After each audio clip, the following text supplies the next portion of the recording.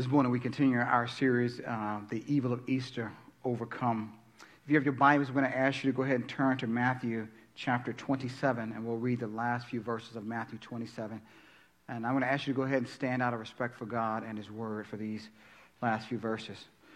Matthew chapter 27, verses 62 through 66. Here we find the words, "The next day, that is, after the day of preparation, the chief priests and the Pharisees gathered before Pilate and said, 'Sir, we remember how that impostor said while he was still alive, after 3 days I will rise. Therefore order the tomb to be made secure until the third day, lest his disciples go and steal him away and tell the people, he has risen from the dead. And the last fraud will be worse than the first.' Pilate said to them, 'You have a guard of soldiers. Go, make it as secure as you can.' So they went and made the tomb secure by sealing the stone and setting a guard." Let us pray as we enter this time of looking at God's Word. Heavenly Father, we pray that you would open our hearts and minds now. We thank you for the worship through song as the gospel was proclaimed there. And now, Lord, as we seek to proclaim it through the preaching of the Word, we ask that you would take an unworthy vessel and use it for your glory, that your people and those who are listening who may not yet be your people may be called to you, may be given life through the Son, that they might find him and that they might find a relationship with him.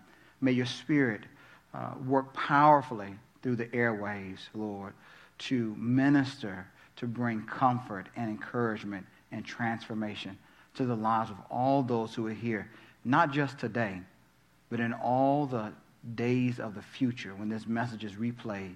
God, work powerfully in each one of those instances, we pray. In Jesus' holy name, amen. Thank you for at home for standing. You may be seated on your couch if that's where you are. Just want to start off and ask if you remember the story about a man named Job. Job was a Jeff Bezos wealthy kind of guy. But he was a little bit different in that he faithfully followed God and stayed away from all forms of evil. He did his best to be obedient to God with every aspect of his life. And you probably remember his story a little bit in the sense of not only was he wealthy, but not so much that, but what happened to that wealth and the rest of his life. Due to reasons unknown to him and to others around him who were his friends, he suffered great loss. He lost all of his children in a tragic accident. His wealth came to nothing in a short amount of time. And then on top of that, to make matters worse, just a period shortly after that, he lost his personal health. And you can imagine being in such a dire situation and understand why he had deep emotional and theological questions for God about his circumstances. And God, knowing very well the struggles that was going on in Job's life, decided to grant Job an audience with himself. And it was in that conversation that Job uttered something that has a timeless quality to it. In Job chapter 42, verse 2, we find Job saying this about God: "I know that you can do all things, and that no purpose of yours can be thwarted." That sentiment, that statement that Job uttered so many years ago has echoed through the halls of time. Isaiah, the prophet, would say something very similar during his time on planet Earth when he would write these words: "For the Lord of hosts has purposed, and who will annul it? His hand is stretched out, and who will turn it back?" The Old Testament scholar John N. Oswalt, in reflecting on this text, makes this comment as he talks about it in its context. He writes, "Here is the final issue of biblical faith. If there is one almighty creator of the universe who is intimately and purposely involved with his creation, then there is no power on earth, least of all human pride, which can successfully rise up against him. There is no middle way. There is no limited or developing deity. This is the Holy One. Either we accept Isaiah's vision of God and we seek to live in glad obedience, Or we are obligated to say that Isaiah was mistaken and to admit that there is no right way of living. This ancient truth that was spoken by Job and echoed by Isaiah is confirmed by the historical events that happened days after Jesus' death by Roman crucifixion just outside the city of Jerusalem. I want to rehearse those events for you that led up to Jesus' murder, and then afterwards look at those events because there are some things that we can learn. So the question we might ask ourselves is, what brought us to this gruesome execution of Jesus? In light of our sermon series, I would like to offer a different perspective on the events that led up to Jesus' life. I would like to look at them from the angle of one who would have been in the opposition. And the way that I would like to do that is by, if I could borrow your imaginations for a moment, I would do an interview with someone from the first century who had been an eyewitness, who held that view so that they could share that with you. And it would probably look something like this.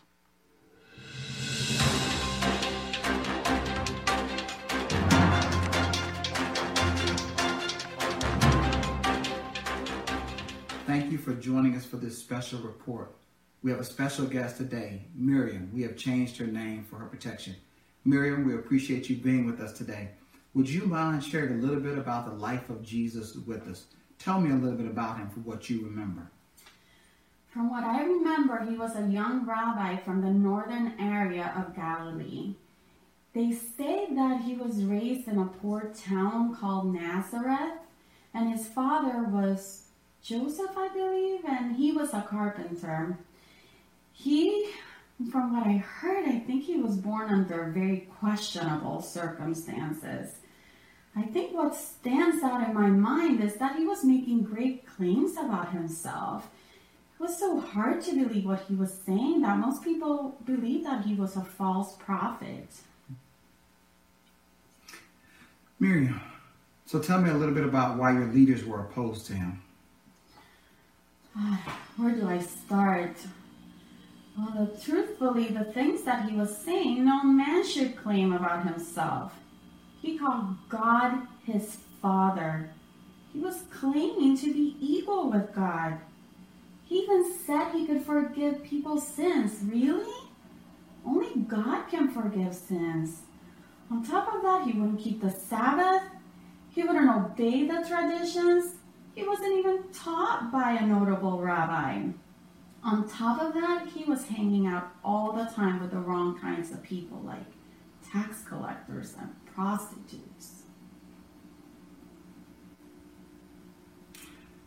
Miriam, would you mind telling me about some of the things that Jesus did? And that's the thing. Even though he was saying things that were just hard to believe, he did a lot of miraculous things. He healed all kinds of diseases and ailments. He cast out evil spirits out of people. He even fed thousands of people in 2 different occasions. The thing is that everybody has been asking, where is this power coming from? Some people think it's actually God himself, and then other leaders are not even sure. But then we have others that say that they think the power comes from dark sources. He also does incredible teaching. I mean, he just draws a crowd when he's sharing, the different teachings that he has to share with people. And I think that the biggest problem that the leaders are worried about is that his popularity just keeps growing and growing. Miriam, can you tell me about what led to his crucifixion? Well, he eventually ended up coming to Jerusalem, but things didn't go very well. He ended up going into the temple, turning over the coin tables. He insulted the leaders at different points. And even when the leaders would question Jesus and have debates, he always ended up embarrassing them. So I think it got to the point that the leaders just had enough of him. So they just went to the Roman government and they all agreed to have him executed on the preparation day. Well, thank you for sharing with us, Miriam. It's good to get a first-hand report about the life and ministry of Jesus. You're welcome. Thank you for joining us. In the Good Friday, Pastor Mike shared with us, we were left with the sense that evil had indeed had the last word. The religious leadership and the governmental authorities seemed to get away with murder, literally. However, like we mentioned previously, the plans of God cannot be thwarted. So I want to take a moment to look in detail of how God indeed overcame evil and overcomes evil. I'm going to show this to you by pairing up some coupling of events. What we're going to see is man's action followed by God's action, and then another set of that same thing. Man's action followed by God's action. And here's my first point. The first way God has overcome evil is by raising the Messiah, Jesus, from the dead. In the last verses that we read of Matthew chapter 27, we read about how humans who were spiritually blind used their power and their influence to try to keep Jesus in the tomb. Now, the reason why they were trying to do that, or they were spiritually blind, is because they had chosen to travel down the path of unbelief. Now, you sitting there, if you're a believer, you're probably wondering in your mind, why would anyone choose a path of unbelief? Well, from the Gospels, we probably can pull a few evidences that hint at that. It was perhaps because of their pride, perhaps because of their envy of Jesus' ministry, and most likely because they desired to continue to protect the way of life that they knew and were accustomed to. See, Jesus' death signified, at least for them and for others who would listen to them, that his claims to be the Son of God and the Messiah were false. As long as Jesus remained in the tomb, it proved that their decision about him was right. He was just another imposter. And this is what they did. Let me read the text to you again. The next day, that is, after the day of preparation, the chief priests and the Pharisees gathered before Pilate and said, "Sir, we remember how that impostor said, while he was still alive, after 3 days, I will rise. Therefore, order the tomb to be made secure until the 3rd day, lest his disciples go and steal him away and tell the people he has risen from the dead. And the last fraud will be worse than the first." Pilate said to them, "You have a guard of soldiers. Go, make it as secure as you can." So they went and made the tomb secure by sealing the stone and setting a guard. We see that some of the leading priests and members of the Pharisee party, who normally would not have probably gotten along or even viewed things the same way or even agreed to work together, find themselves, in light of Jesus, working together, here to request that they seal up and place a guard at the tomb of Jesus. The religious leaders want the body of Jesus to remain in the tomb. If his body went missing, their fear is that people who are part of the population might believe that he was raised from the dead, because they recalled that he had predicted that before he died. Now, we know from the text they didn't actually believe that a real resurrection was possible, at least not before the general resurrection, at least on the Pharisees who held that view. And for that matter, neither did his disciples. They had no idea. They were in hiding. But what the Pharisees and the religious leaders, the chief priests, did believe was that perhaps Jesus' disciples, who we know were terrified, battling deep grief, some, like probably Peter, dealing with a deep sense of guilt for betraying Jesus and running out on him in his greatest hour of need, that somehow these disciples who were emotionally distraught would muster up the courage to attempt to make a trip to the tomb to remove his body so that they could spread fake news, go around lying and say that he had been raised when in fact they knew that his body was still lifeless. But that brings me to some of the implications. See, what's true is that what spiritually blinded hearts did in the first century, spiritually blinded hearts still do in the 21st century. They try to keep Jesus in the tomb. Today, that's not done literally, but figuratively. It's done through the writing of books, articles, blogs, comments on different websites, websites that are set up for this, making of videos on YouTube. And these are just some of the ways that people try to keep Jesus in the tomb. And you might ask, what would it profit a person by Jesus' remaining lifeless in the tomb? Well, perhaps from a modern perspective, we might view it this way. If Jesus is still in the tomb and his body is still lifeless and he's dead, then Christianity becomes a fairy tale. And all the standards of morality that Christians hold to have no bearing on anyone's life. You get to decide what is right for you. And if there is a God, it's not the one that the Christians have been proclaiming. And since that's the case, there might be more than one way to God. It also means you don't have to worry about the second coming of Jesus Christ. He's not going to show up, and he's not going to hold you accountable for the life you lived. And for a matter of fact, if you really think about it, there might not be a God at all. From an ancient Jewish perspective, which the Apostle Paul gives us on these events, who still held to faith in the God of Israel, he paints a much bleaker picture. In 1 Corinthians 15, Paul writes, "And if Christ has not been raised, then our preaching is in vain, and your faith is in vain." He went on a few verses later to say, "And if Christ has not been raised, your faith is futile, and you are still in your sins. And then those also who have fallen asleep in Christ have perished." In other words, what Paul is saying, if Jesus still lies lifeless in a tomb and his body is still dead, then preaching is pointless. Christianity is false.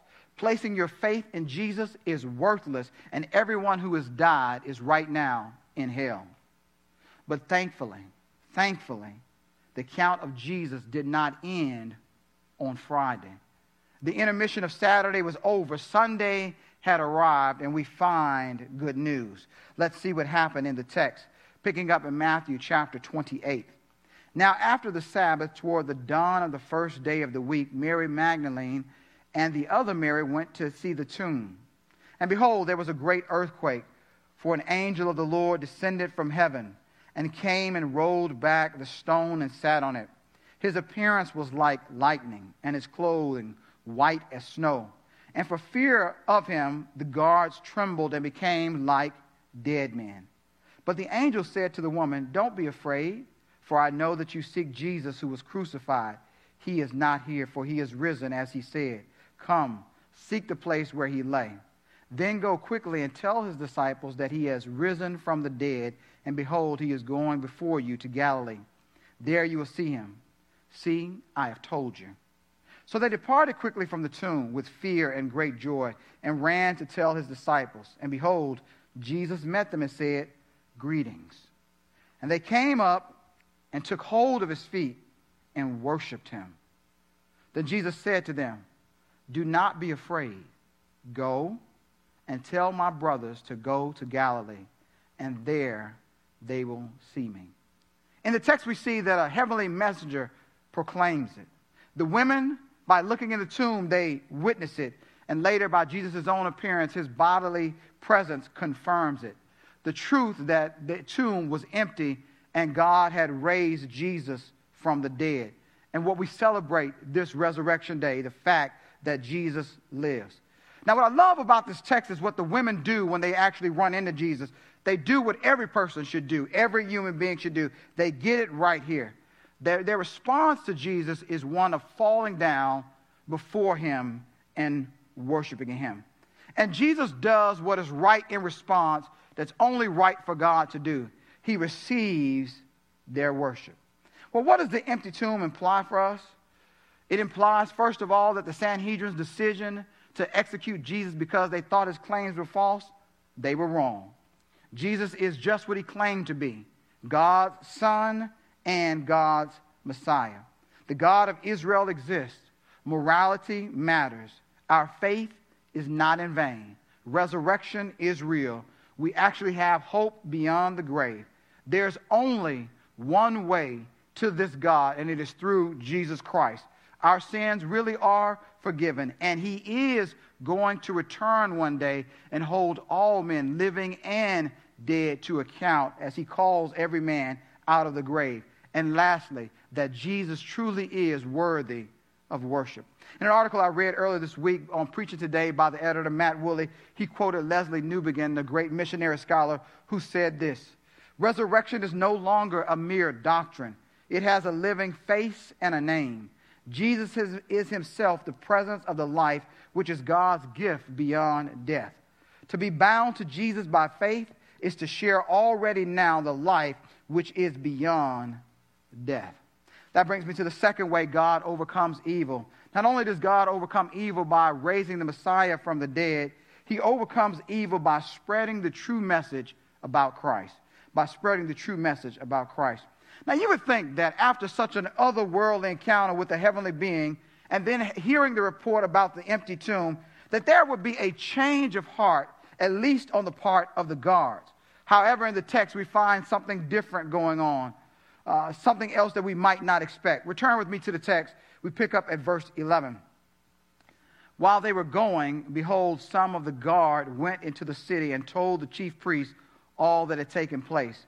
And when they had assembled with the elders and taken counsel, they gave a sufficient sum of money to the soldiers and said, 'Tell people, his disciples came by night and stole him away while we were asleep.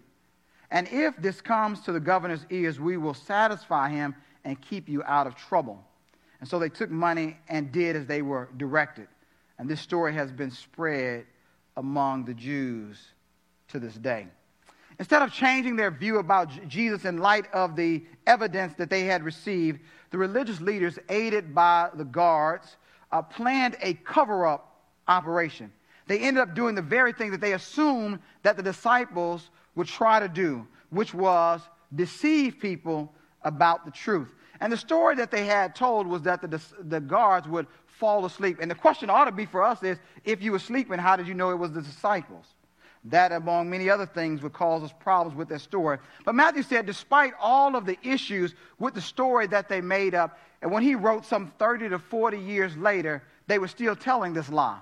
As a matter of fact, when Justin Martyr, who wrote about 100 years later, he said the same lie was being perpetuated during his day. And this is what Justin Martyr wrote in his dialogue with Trypho. He said this: "And though all the men of your nation knew the incidents in the life of Jonah, and though Christ said among you that he would give the sign of Jonah, exhorting you to repent of your wicked deeds, at least offer after he rose again from the dead, and to mourn before God as the Ninevites, in order that your nation and city might not be taken and destroyed as they have been destroyed, yet you not only have not repented after you learned that he rose from the dead, but as I said before, you have sent chosen and ordained men throughout all the world to proclaim a godless and lawless heresy has sprung from one Jesus, a Galilean deceiver, whom we crucified, but his disciples stole him by night from the tomb where he was laid when he was unfastened from the cross,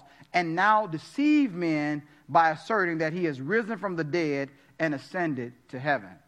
See, humans who are spiritually blind will inevitably seek to spread a false message about the truth about Jesus. And this is evil. Why is it evil? It is evil because it keeps people away from the truth and ultimately away from God's salvation that he offers. And sadly, the same thing still happens today. People who have spiritually blinded hearts are out sharing false messages about Jesus. And what they don't know is that when they do this, although they're probably thinking they're just doing the world a service, they have partnered up without their knowledge with sinister spiritual forces who also have the exact same agenda. Hear the words of Paul to the Corinthian church. He says, "And even if our gospel is veiled, it is veiled to those who are perishing. In their case, the God of this world has blinded the minds of the unbelievers to keep them from seeing the light of the gospel of the glory of Christ, who is the image of God." Not only are there people who want to tell lies about Jesus, but there are spiritual forces who also want to accomplish that same purpose. And when people do that, they partner up, sometimes unknowingly, to be a part and on the team of those sinister spiritual forces. And in light of what the Bible tells us, we realize how harmful lies about Jesus are for humanity because they have eternal ramifications. Paul, in writing to the Thessalonian church, reminded the believers in his second letter in the first chapter that when anyone does not have faith in Jesus Christ, God's appointed and anointed Messiah, then they are separated from God forever. And when does forever end? Thankfully, God has done something to overcome this evil as well, spiritual and human. God instead sends out messengers, his messengers, to speak the truth about Jesus. We see this in the text. Let's return into that well-known passage at the end of Matthew's Gospel, verse 16.